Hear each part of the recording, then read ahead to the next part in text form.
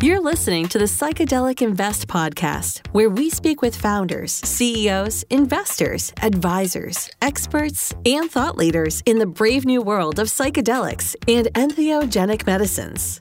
Brought to you by Psychedelic Invest, bringing you unparalleled psychedelic investing data and analysis. Psychedelic Invest is the industry's leading resource for those looking to invest in the burgeoning psychedelic industry. For more information and to access all of the podcast episodes, check out our website at psychedelicinvest.com/podcast. And now, here's the host of the Psychedelic Invest podcast, Bruce Eckfeld. Welcome, everyone. This is the Psychedelic Invest podcast. I'm Bruce Eckfeld. I'm your host. Our guests today are Robin Arnott. He is co-founder and CEO. And we've got Dr. Sandeep Prakash. He is Chief Science Officer. They are from SoundSelf. We're going to talk about the world of psychedelics and the world that they're in terms of music and therapeutic process, really kind of understanding their approach to this. Fascinating kind of research, fascinating background. I'm excited to talk about this one. I think this world of psychedelics is fascinating because there's so many different angles and so much work that we really are doing and really understanding about psychedelics, how they work, the process, therapy, the conditions that can be treated. And SoundSelf is really taking a different approach. So I'm excited to have this conversation, excited for them to tell the story and find out more. With all that, Robin and Sandeep, welcome to the program. Thank you. Glad to be here. Very glad to talk to you. Thank you. Yeah, it's a pleasure. Good to be here, Bruce. Yeah, so why don't we start, before we kind of dig into everything you're doing today, let's get a little background. And why don't we start with Robin, then we can go to Sandeep. What was your professional background? How did you get into this? What's the story of you two coming together? That's a wonderful question. And I think it actually belays some of the unique aspects of the technology. And so many people coming into this field, I think, have unique stories. And it feels like there's a lot of real genius coming out of the seams in the whole industry. I'll speak to myself and my own story, and then I'll pass the baton to Sandeep. Perfect. So my story really starts in gaming. Many years ago, I was a game developer. I started as a sound designer for games. So anybody listening to this podcast who's played the game The Stanley Parable or Antechamber, I was a sound designer. Both of those games. Yeah.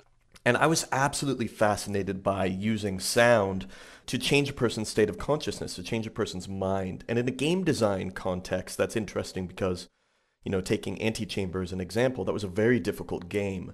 And I wanted to use the sound design to give people a feeling of spaciousness for the game. But I was also a game designer, and I was interested in immersion. So this was before the advent of virtual reality. Okay. I created a terror game called Deep Sea. It was called by some gaming journalists the most scary game ever made. And the reason it did that was because the player had to wear a gas mask and it blinded them.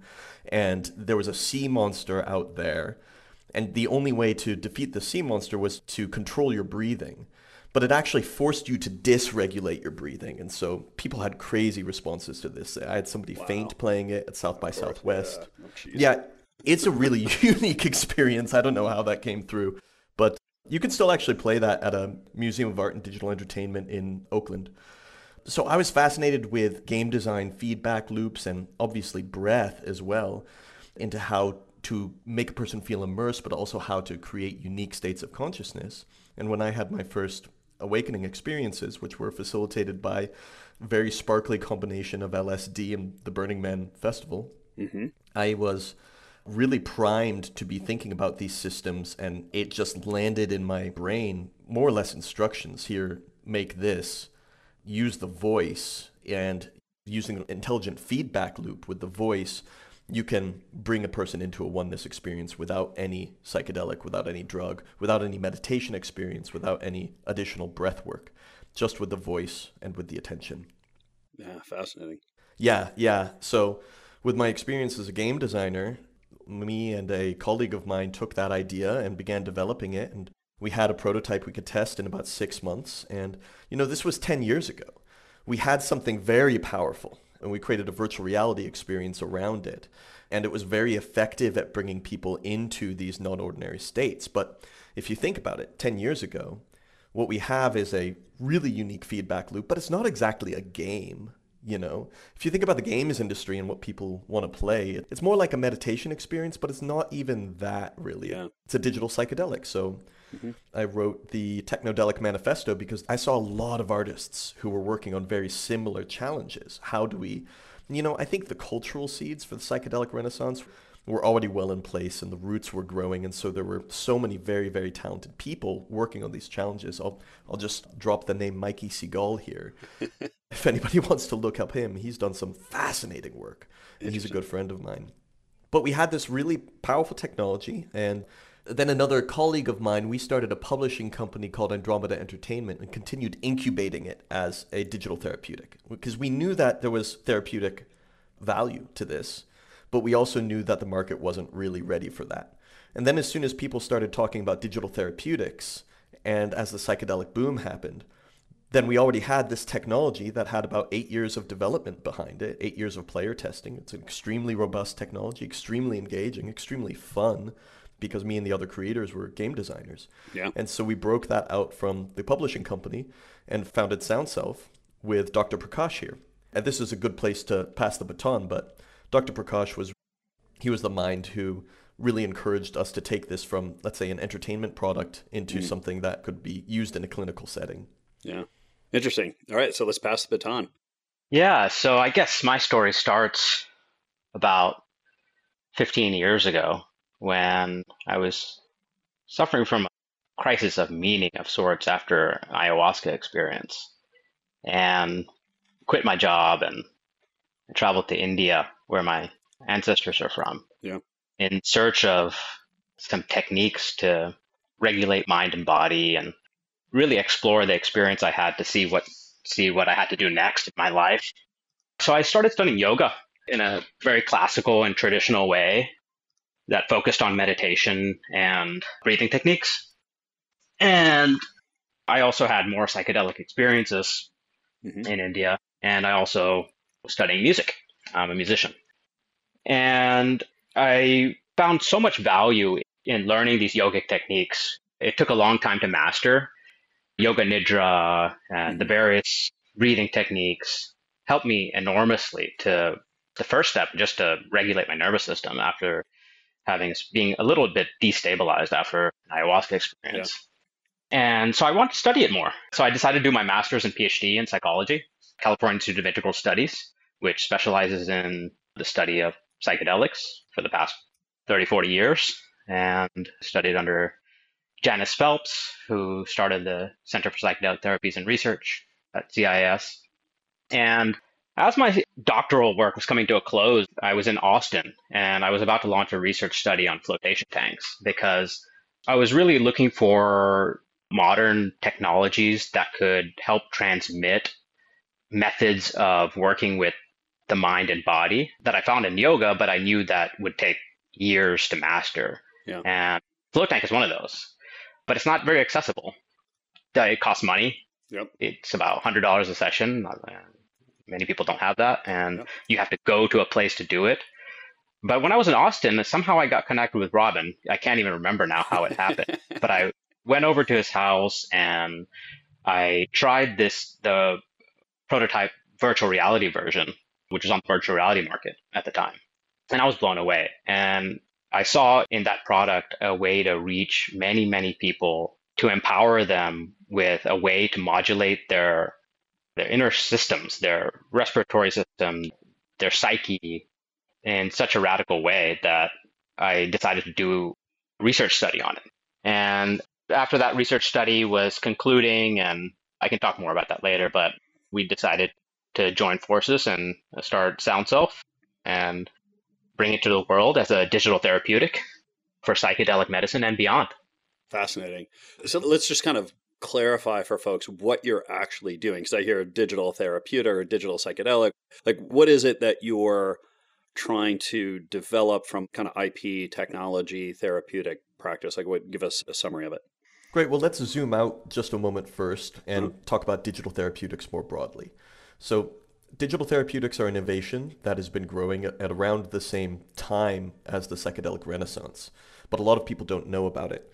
Now, what is a digital therapeutic? Well, the FDA is recognizing And I think culture at large is recognizing that pharmaceutical interventions aren't always appropriate and often introduce additional challenges in the healing journey. Digital therapeutics are interventions that are purely digital.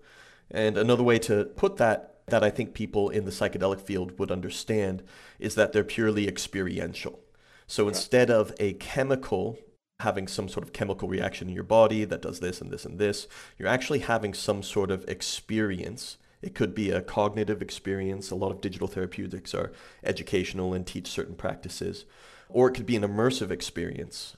And that's what we are. We're a highly immersive digital therapeutic that does with technology something, and with immersive technology. So in our case, and I'll get into the details of how this works, but that's voice, light, sound, vibration, biometrics, bringing these things together to create a really unique experience that wouldn't be possible before without these technologies. Yeah.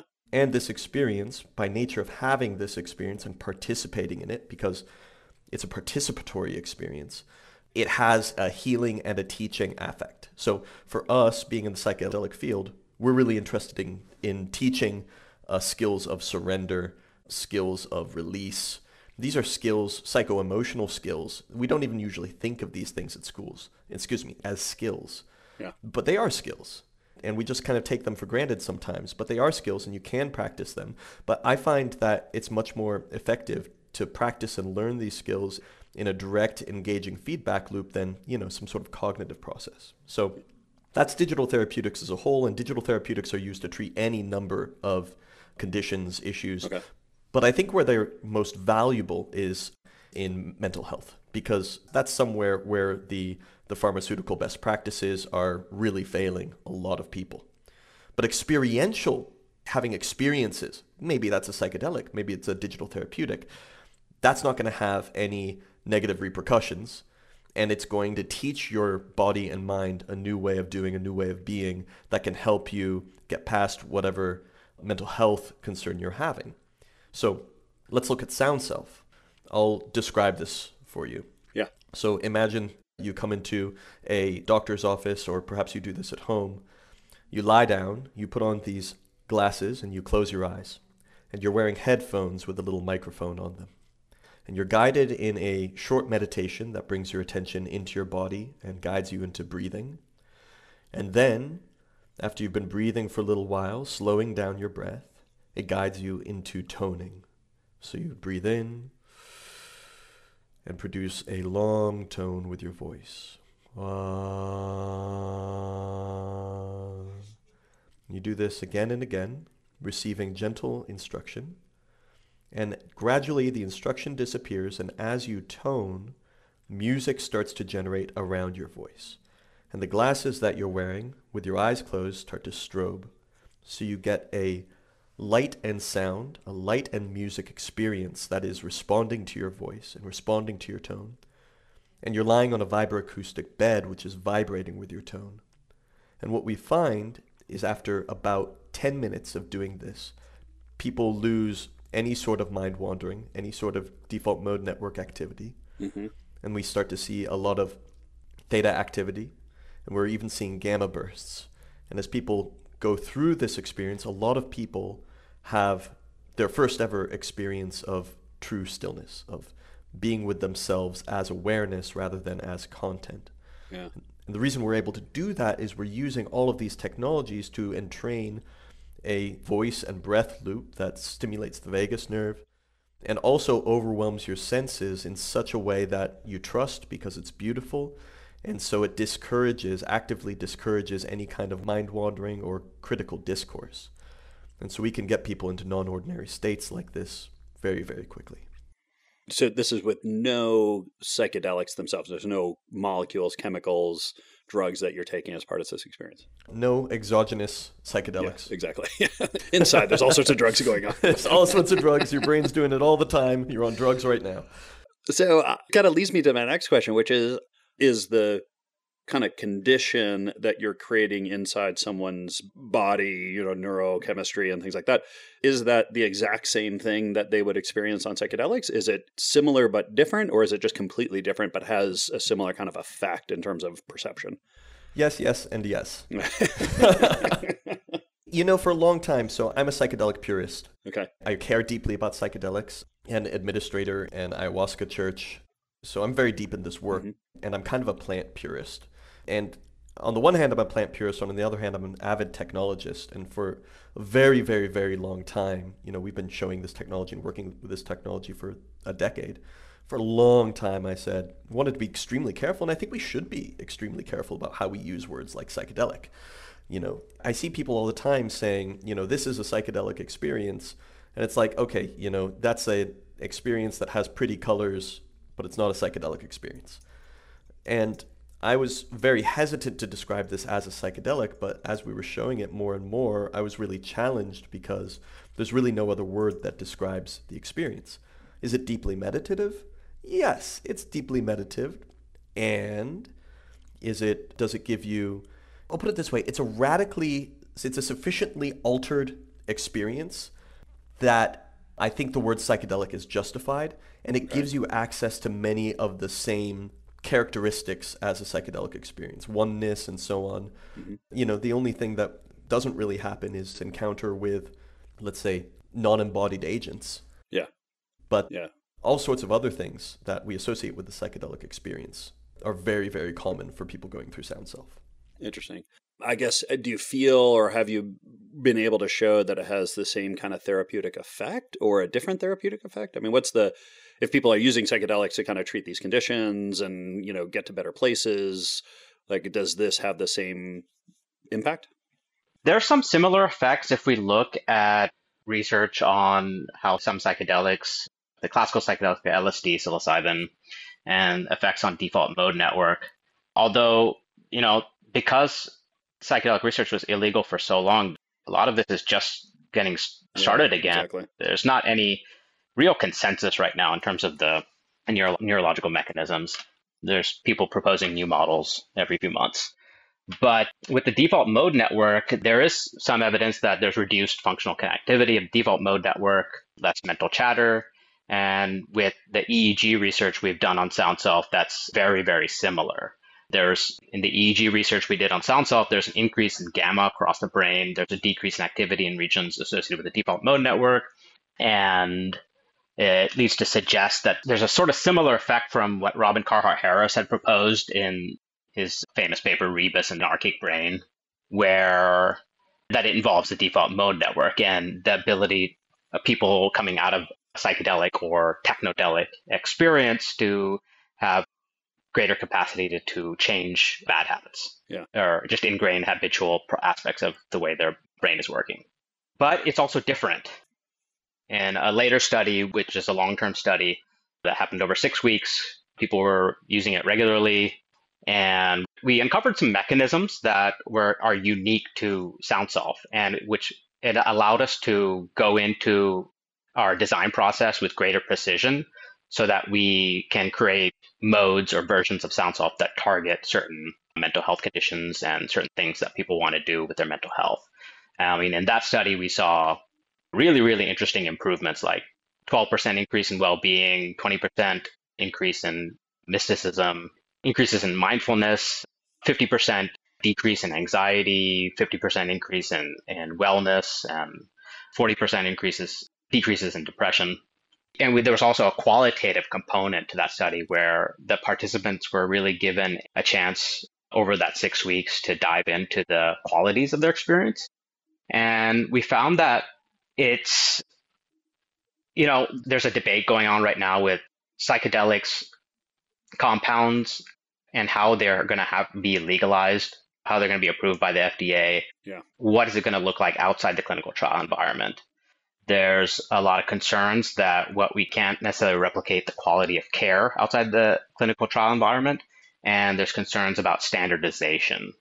So one of the primary components that, whether we like it or not, we can't ignore is the relationship with the person and the therapist, the therapeutic container. Yeah. And what we're trying to do with Sound Self is how can we improve the relationship between the person's core self and the parts of themselves that might have some affliction or might needing some work. Okay. And so that's what we found in that study, is that people felt much more empowered to encounter afflictive psychological phenomena and work with it and explore and what's going on in their life. So it's almost like sound self creates this sort of therapeutic container in the person themselves, teaches them embodied techniques of creating a therapeutic rapport with the parts of themselves that need attention. Yeah. Interesting. Yeah. So there's a relational component to that. And that's something that, as a technology, we feel really proud that we can bring that into the psychedelic space. There's still a lot of questions on how can we improve process for people in preparation and integration. That's exactly what we're doing. Yeah. Robin, I want to ask you, on the kind of the business side, I guess, how is this what is the strategy in terms of coming into the market? I mean, obviously there's some benefits since you're not actually dealing with psychedelics from kind of a legality point of view, kind of regulatory point of view. And it seems like there's potentially from the actual administrative side of things in terms of scalability and being able to actually, create therapeutic practices that, can reach lots of people and, that is kind of doable from a cost point of view. Just give me a sense of where do you see the strategic opportunity here and maybe where are some of the challenges that you've been facing as you figured out how to kind of grow and build the business? Well, sure. First off, what we can do with this is we can create a psychedelic experience for people that doesn't require the same rigor of a chemical psychedelic. Yeah. There's a lot of benefits to that. But secondly, for institutions that do have a psychedelic practice, this is an excellent preparation and integration protocol that we believe is going to sustain the durability of effect of the psychedelic. And I can let Dr. Prakash go a little bit more into the clinical application of the technology. Sure. Right now we're mostly using it within ketamine clinics. Okay. There's a lot of interest with ketamine clinics to improve the patient experience with preparation and integration. Oftentimes they have limited clinician time available, providing psychotherapy. Coming in for sound self sessions, we see clinics doing 2 to 3 sessions before and after, and that's also what we're recommending. And there's a lot of benefits in the preparation and integration side. The primary benefit on the preparation side, it reduces any pre-dosing anxiety, virtually eliminates any apprehensiveness for going into an altered state because they are practicing going into an altered state that feels safe, that feels that they can take the hardware off at any time. And it ends up, the patient feels like they get practice coming and going to the clinic. And, we might overlook those things, but these are really important for the person who is suffering. That they practice going to the clinic, they practice going into an altered state, and then, interfacing with the staff before and after. And that's huge. And then, so after the ketamine experience, they'll come in for 2 to 3 sessions. And what we're seeing is that people can deepen into insights that emerge during the ketamine experience in a non-cognitive way. So oftentimes in the psychedelic insights, it's something that with Michael Pollan's book, it says people thought, okay, how to change your mind as you take a psychedelic, you change your mind fixed. And that's not the reality. And, people who are part of this industry know that, who have been in it for a while, we know that. And this just requires constant work. We have to go back to our day-to-day lives. And if for people suffering from more severe disorders, like let's say substance use disorder, it's like quitting and staying sober it takes a lot of work. Yeah. But what we can do is with Sound Self is coach people on how to anchor an insight that they may have had in their body right after the psychedelic experience, and through techniques like journaling, arts-based methods, and to carry it with them so that it is a living force in their psyche. That insight emerges as something that they're in constant dialogue with in a dynamic and spacious way. And then as life goes on, they can come in for a sound self session and revisit from a space of spaciousness, from a space of non-egoic relationality, what that living force has to say for them at that particular time. And so we find this hugely beneficial. Yeah, I mean, I guess, do you or could you customize the experience based on people's previous experiences? I mean, I guess how much of this is adaptive to the individual? It's a highly, highly adaptive experience. And we're only making it, that's one of the things that makes it stand out as a technology. Yeah. And why, coming from a game design background, I've been able to create a very, very dynamic system. So it's always listening to your voice, and it's always adapting to, let's say, your breathing rhythm, to the tones that you're doing. So you'll never have the same sound self experience more than once. And additionally, as we're doing this, it's going to be storing your information session after session. So it's going to be learning from you what music works best from you, what kind of instruction works best for you, and constantly adapting the experience to your unique needs and your unique responsiveness that we can gather from biometrics, but also from the voice. There's a lot of wonderful, rich information from the voice that we can use to make a highly dynamic and adaptive experience. Yeah, interesting. Yeah, I'll just add to that. We're building it. So we're using AI voice analysis before and after the experience. And we're also can do natural language processing on that, as well as AI to better monitor how someone is breathing during the experience and to steer their breathing to more optimal states. So we very highly personalize to that person and their breathing patterns and their more optimal patterns. So long term, yeah, we're building a data set that can better and better, every day is going to inform the software and improve it and make it adaptable to specific scenarios, specific populations, mental health conditions. Interesting. And right now, you've got technology developed, you're in clinics. I guess, where are you in terms of actually getting this to market, and where are you going from here? We've got it in about 70 clinics right now. And what we're doing right now, so it's a beta, and we've been listening very closely, developing very deep relationships with our practitioners.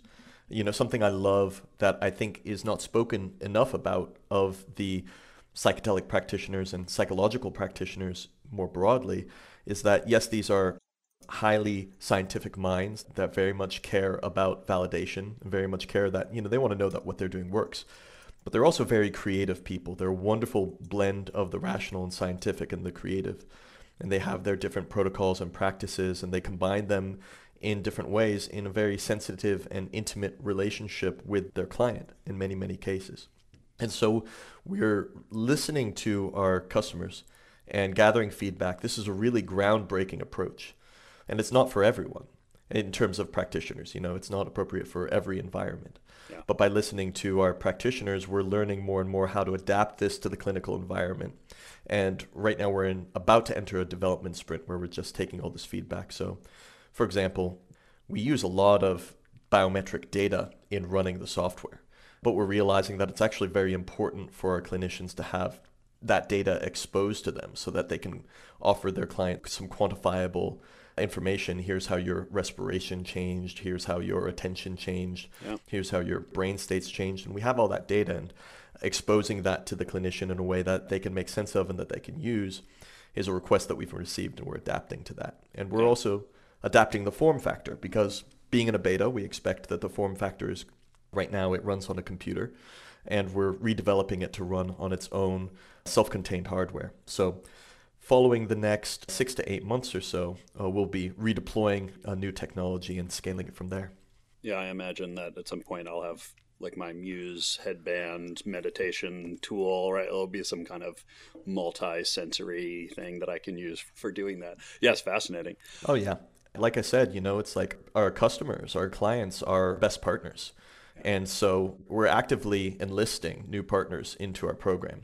And the best partners for us are people who are really interested in new ways, modern ways of leveraging the best that technology has available to us, the best of the enormous expanse of information available to us to deliver really, really excellent solutions to their patients and to help us continue to innovate, because that's where we thrive. And that's one of the things that sets us apart is we're a highly innovative tool set that works extremely well. And so anybody listening to this who thinks, wow, this worked great in my practice, or wow, I have a portfolio company who I think would be a great partner for this, please be in touch. We love working with new people, and we love solving your problems.